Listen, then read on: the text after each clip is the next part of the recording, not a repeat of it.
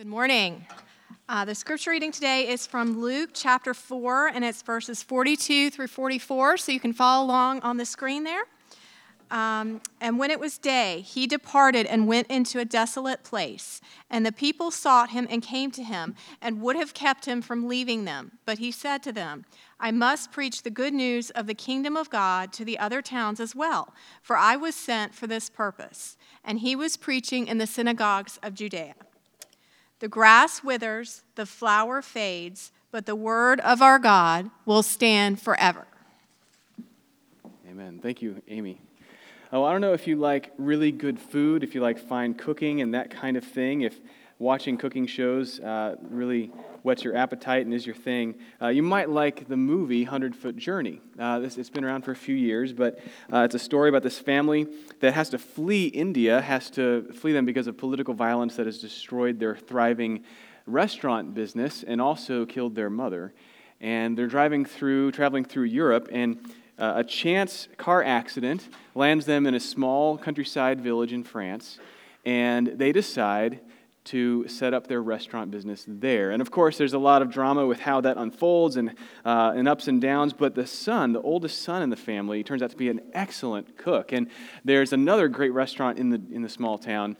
They compete with them a little bit, to make an understatement. And but he learns from their chef and learns from their cooks and becomes fantastic. He gets whisked away to Paris because he's so talented. And being in Paris, he is an instant hit. He has just this blend of creativity and ingenuity and skill, and everything he makes is a sensation. He is successful beyond anything he imagined. And you would think that would thrill his soul. But after a while, we've heard stories of people who go off to the big city and it doesn't turn out the way they thought, and they think, I just want to go home, right? Well, this guy, everything goes the way he wanted it to be. And after a while, he's realizing that it never stops. That the Parisians will constantly want more and more ingenuity, more and more of him, more and more things that are different and delicious and all of this. And it just never ends. He starts to be a lot more stressed. He starts to live a life of, starts to drink a lot more, and he starts to wonder if his family, would take him back in a sense. And so he decides to go back because even having everything that he ever could have wanted wasn't going to satisfy him for some reason. Now, and of course, when he goes back, he wins the girl, and they get a third Michelin star for their restaurant. If you know what those are, that's really good. And it's an amazing thing. At least I think they do. But it's a great story, fantastic story. But, we resonate with that. When we're made, because we're made in God's image, we are designed with a purpose that is bigger than what we see in day-to-day life. We're built with a purpose that's bigger than all of that. Bigger than performing and pleasing and making money.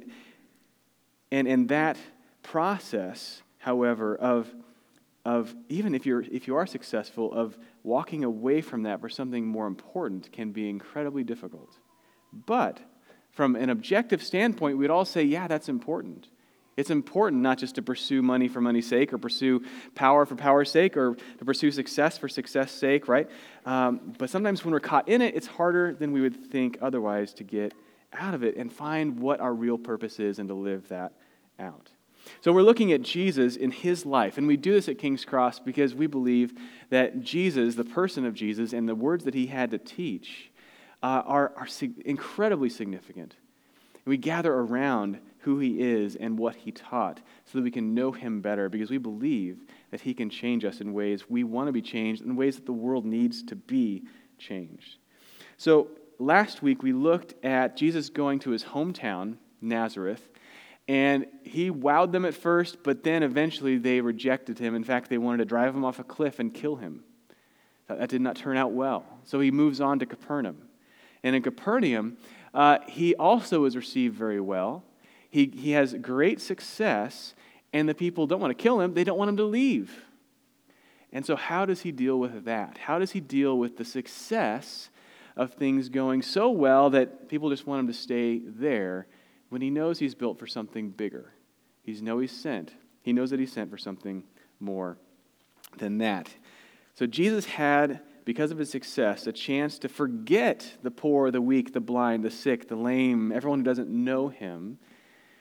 But even in the midst of success, he loved the weak, the poor, the blind, everybody. He loved them anyway. He went to them anyway. His love was stronger than his desire to succeed. So we're going to look at this and look at the system of success. We're going to look at the mission to which God's called us and the man of Jesus himself. So the system, the mission, and the man. I looked for another M that worked, an M word for system, and it didn't work. So you just have to deal with it, the system, the mission, and the man. But it is a system. It is a powerful system. And let's look at the context of this passage. Jesus goes to Capernaum, he heals, he teaches, and they say, whoa, who is this guy teaching? We've never heard teaching like this. It's like teaching from someone who has authority that we've never seen before. And he casts demons out of people. He heals the sick. One of the first nights he's there, word spreads about who he is and what he's done. And the whole town brings everyone who is sick, who has a broken leg, who's been infirmed from birth, brings everybody to him to be healed, and he stays up almost all night healing them. And the next morning, he wakes up and he goes out by himself. He goes out by himself to pray. And while he's there, his disciples go looking for him. This is the first sign of the system of success, because it is a system, it is a force. Because there were people demanding Jesus. And so the disciples hear this, and Jesus is not there, but the force says, no, we must have this man. We must have this and experience this together. And so the disciples feel compelled, otherwise they probably would have left Jesus alone, compelled to go and get him. Say, hey, what are you doing? You need to be here. Last night went great. There's so much more we can do. Let's keep rolling down this path. This is fantastic. But the people sought him, they came to him, they would have kept him from leaving, but he said, I must preach the good news of the kingdom of God to the other towns as well. He knew that there was a system. He knew that there was a force that he would have to work through and against. And we have that too, and we experience it just as well. And so as we look at Jesus, as he addresses this, I think it'll help us find God and find ultimate satisfaction for our souls in the midst of everything the world can throw at us. So, again, he's here in Capernaum. He's new, and he's not there to achieve success, but to heal and preach the good news, but he becomes successful anyway. And you might say that there's a lot of arguments for why he should stay, right? Hamilton is a musical that has become, it's been very famous for a number of years now. I can't remember when it started. Playbill.com says that it has been running for almost 1,500 shows. On Broadway as of the end of last year. 1,500 shows Hamilton has done, just running, and they're still going. They will do productions off Broadway, but they're not going to leave Broadway anytime soon, right? It's a good thing. You don't leave Broadway when you found a good thing. But Phantom of the Opera dwarfs Hamilton. They've gone for over 12,000, almost 13,000 shows. And it goes to show the power of, hey, when something is going really well, why would you leave? You just think of all the people that will come to you. Think of all the people that will come to you and then go back to other parts of the world. You can influence the world by just staying right where you are, they might say. Because Capernaum, let me tell you a little bit, was on a very significant lake, and you could travel by boat to many different communities in the region, fairly simply. It was also along a major highway.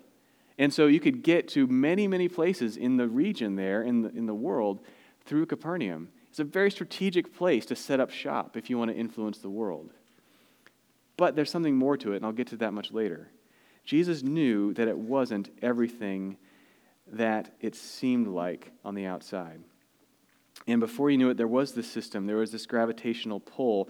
And this gravitational pull, it places demands on us. It can cloud our purpose in life. And we can find ourselves with just a little bit of success, or maybe with the promise of success just beyond our reach. If we just stretch a little bit more, we can have it. And we can find ourselves changing our lives in significant ways that if we thought about it beforehand, we wouldn't ever have done it. But when we're in the middle of it, we're willing to do it.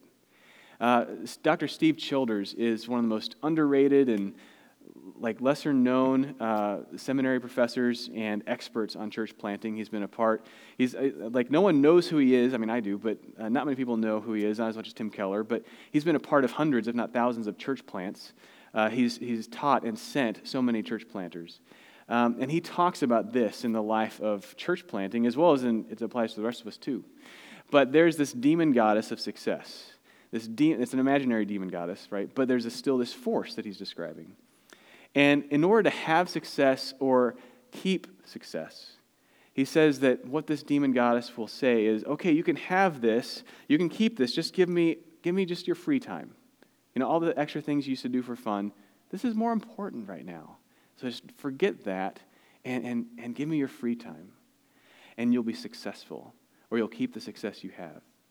And then after that, the demon goddess wants another sacrifice, wants your rest time. So there's no margin at all in your life. But you're just going from one thing to another. You're not really getting any downtime. And then this demon goddess asks you to sacrifice your sleep so that you're staying up later and waking up earlier. And that has a domino effect on so many things in your life. Then the demon goddess of success will ask you to sacrifice time with friends and family. And then ask you to sacrifice your marriage. And then even ask you to sacrifice your health, even your body, for the sake of having success, obtaining it, or keeping it. And it's a very real force. We can see this in the lives of so many people around us. You might know someone who, maybe you see them going through this right now. Maybe you feel it a little bit too. And as we follow Jesus, it's really important to look at this. Like, this is not just a life management talk, right? But when we fall in love with Jesus, we want to get to know him better. We want to spend time with him. We want to make sure that our lives honor him in every way possible.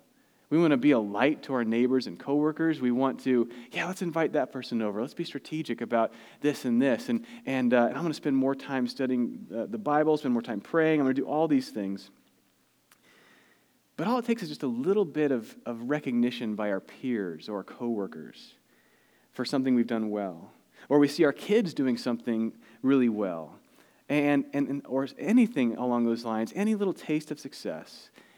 And we follow that just to make it a little bit better. And suddenly our schedules and our calendars, our priorities are filled for us.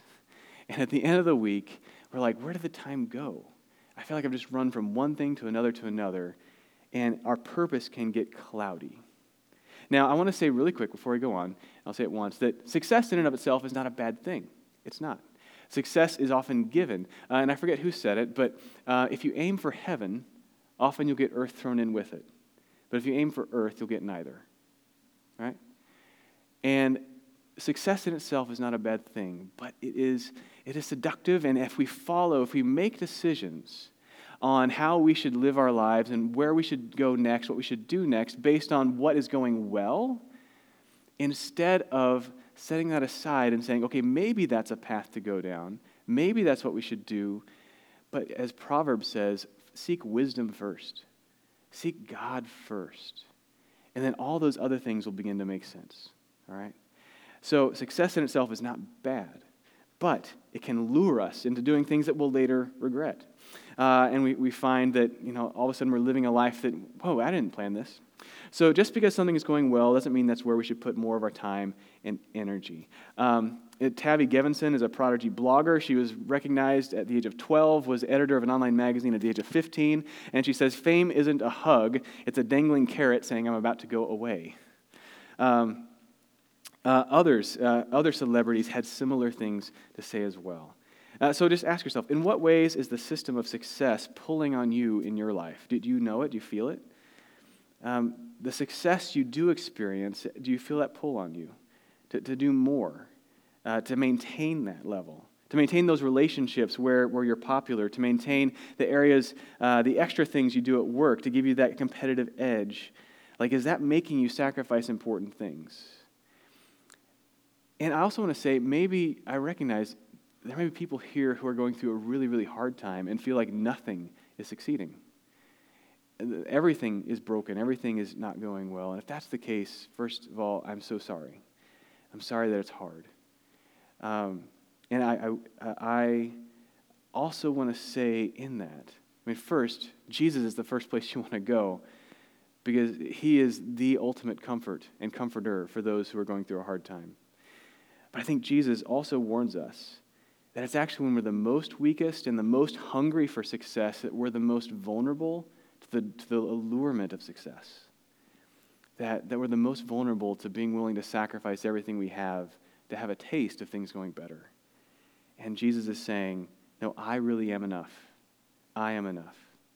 And the system makes conditional promises that our hearts long for. Jesus is saying, I am the thing that will ultimately satisfy your heart. So first the system, but in order to beat the system, we need two things, and that's my next 2 points. One, we need to be connected to a sense of mission that's bigger than the system of success. We need to be connected to a mission that's bigger than the system itself, right? Jesus had a calling, and so do we. The mission is not just what we're supposed to do, by the way. The mission that God gives us is a part of who we are.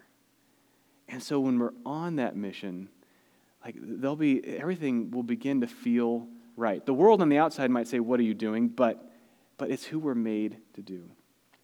In Genesis 1 and 2, it says we're made in God's image, and Adam is told to remember God's gracious provision and his kingship, to communicate his gracious provision and kingship to his wife Eve, and he failed to do that. That was pretty much his mission. Remember what I've told you, tell it to Eve, and he dropped the ball on both of those. And he failed to speak up again, even while Eve was being tempted. If you look at the passage in Genesis 3, it looks like Adam was there with Eve.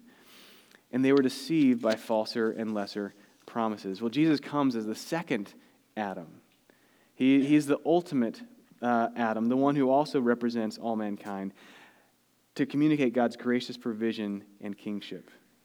And so he does it so that, because we've been deceived by lesser promises, but so that we might not be in the future deceived by lesser promises, that we can remember God's gracious provision and kingship. And the good news of the kingdom of God is what he came to deliver, right? So here in this passage, he came to preach the good news of the kingdom of God. Now, good news is meant to be delivered. And you might watch local news, you might watch national news, and sometimes news is just boring, but you find yourself watching it anyway because it just gives you a sense of what's going on.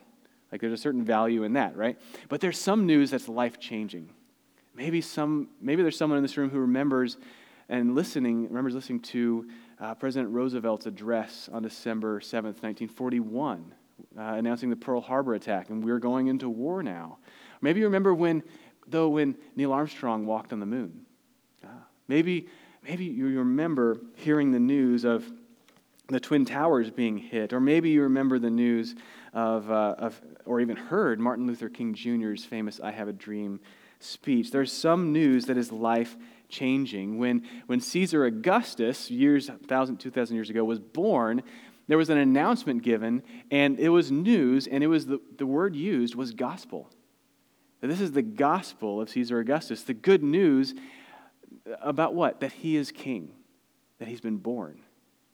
And it's good. It's not good advice. It's good news. It's a proclamation of who is really king. And of course, Caesar Augustus would never be the king that Jesus is, because he's the King of Kings.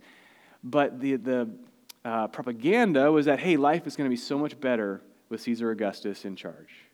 And, on the side, you better make sure your allegiances are in the right place. But it's good news. It's a proclamation. It's life-changing.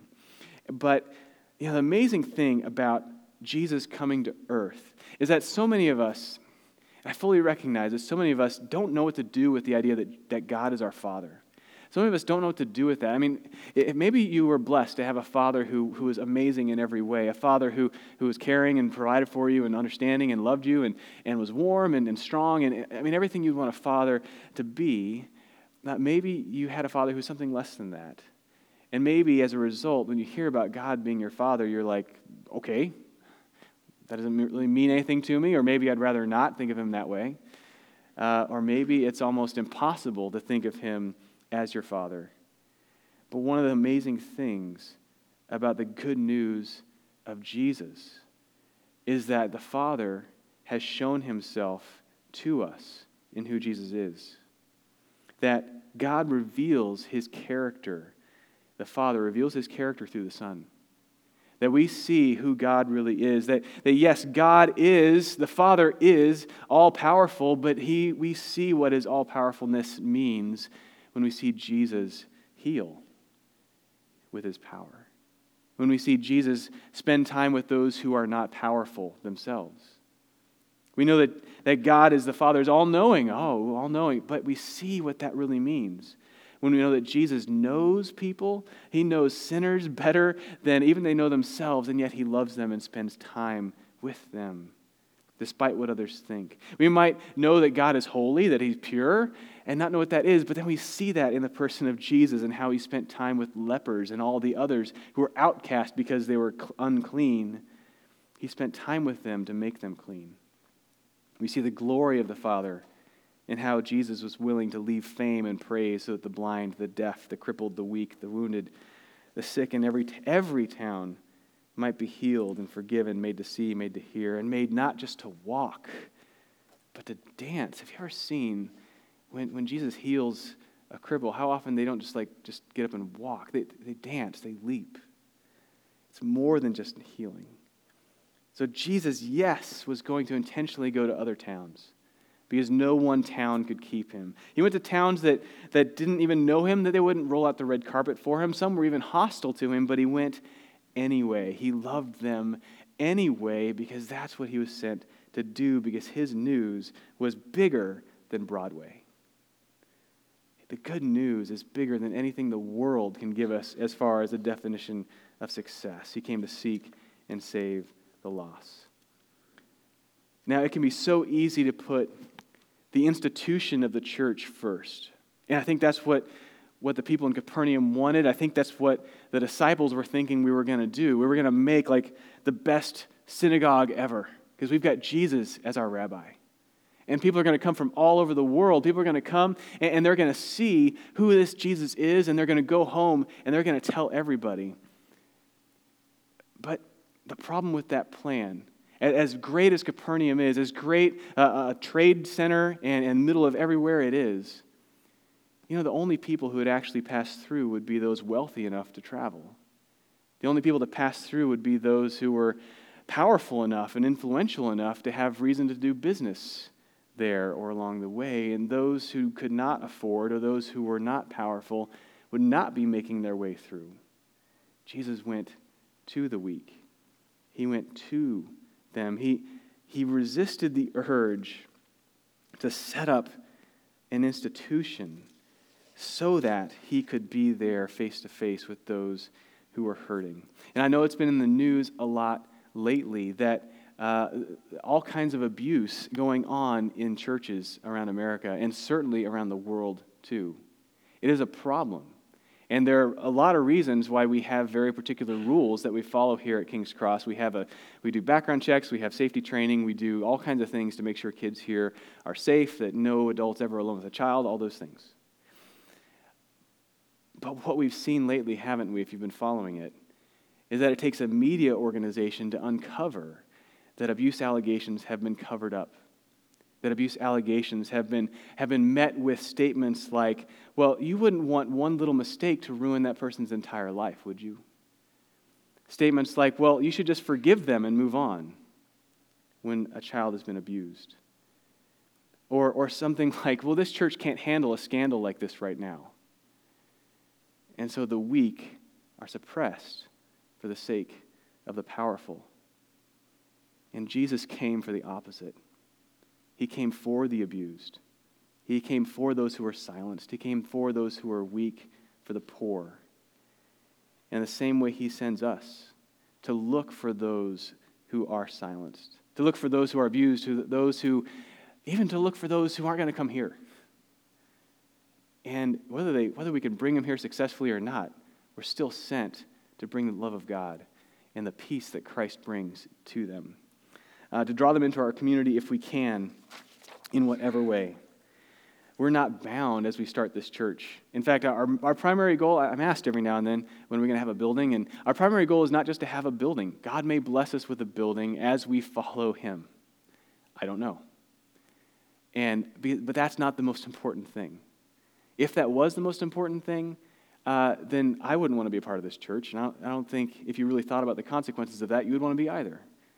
No, if God blesses us with a building, great.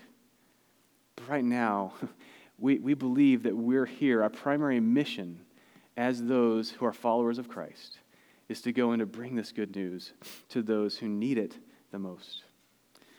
So we need a mission that transcends the system. And it does transcend the system. It is bigger than Broadway. It is bigger than the system. But we also need, thirdly, to be connected to someone who transcends the system. And that's why Jesus went away to pray.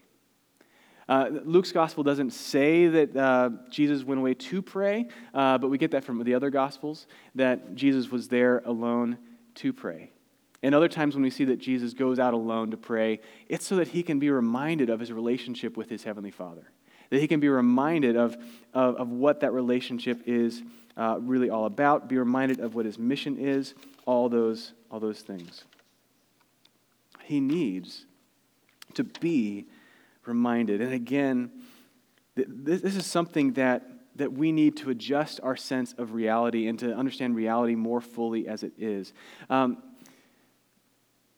Because this system will mistreat us. This system can traumatize us. This system can make it, to be honest, make it hard for us to understand God's love.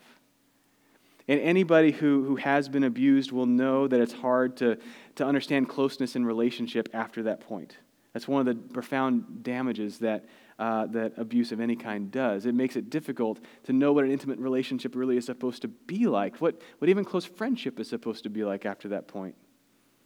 And by the way, if you're here and you have any of that in your background, first, that breaks my heart to hear that. Second, I'm so glad that you're here. But I am so proud of you for coming, because of all the different things that maybe you've been thinking God the Father is, it must have taken a lot of courage to come in through this door, to hear more about him. I mean, yes, you're thirsty for him. And yes, maybe authority has been totally misused by the people in your life. But I want you to see that the King of Kings and Lord of Lords will not abuse his authority over you. That he, in fact, allowed himself to be abused. That you might be lifted up. It's this love that Jesus experiences with the Father. This love that is perfect. This love that is unlike anything the world can offer. It's not anything conditional. It's something much better. Jesus, yes, he goes out to the wilderness. He goes out to a place where he knows he's not going to be distracted. The wilderness, all throughout Scripture, is this place where, yes, there are no conveniences, but it's also a place where you go and be reminded of what's real. I don't think I mentioned this yet. Raise your hand if I already gave this story today. I'm losing track. But there are these places. There's this place called the Prison Inside Me. Okay?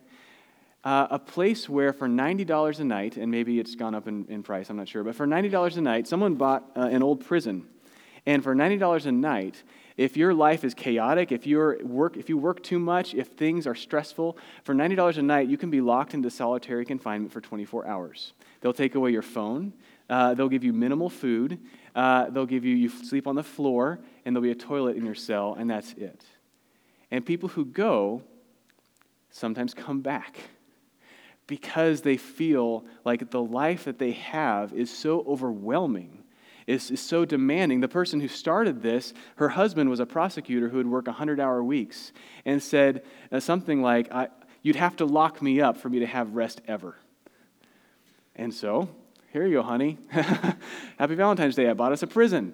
And you can stay there as much as you want. But people who go there say, this is not the prison. They say the prison is what I'm going back to.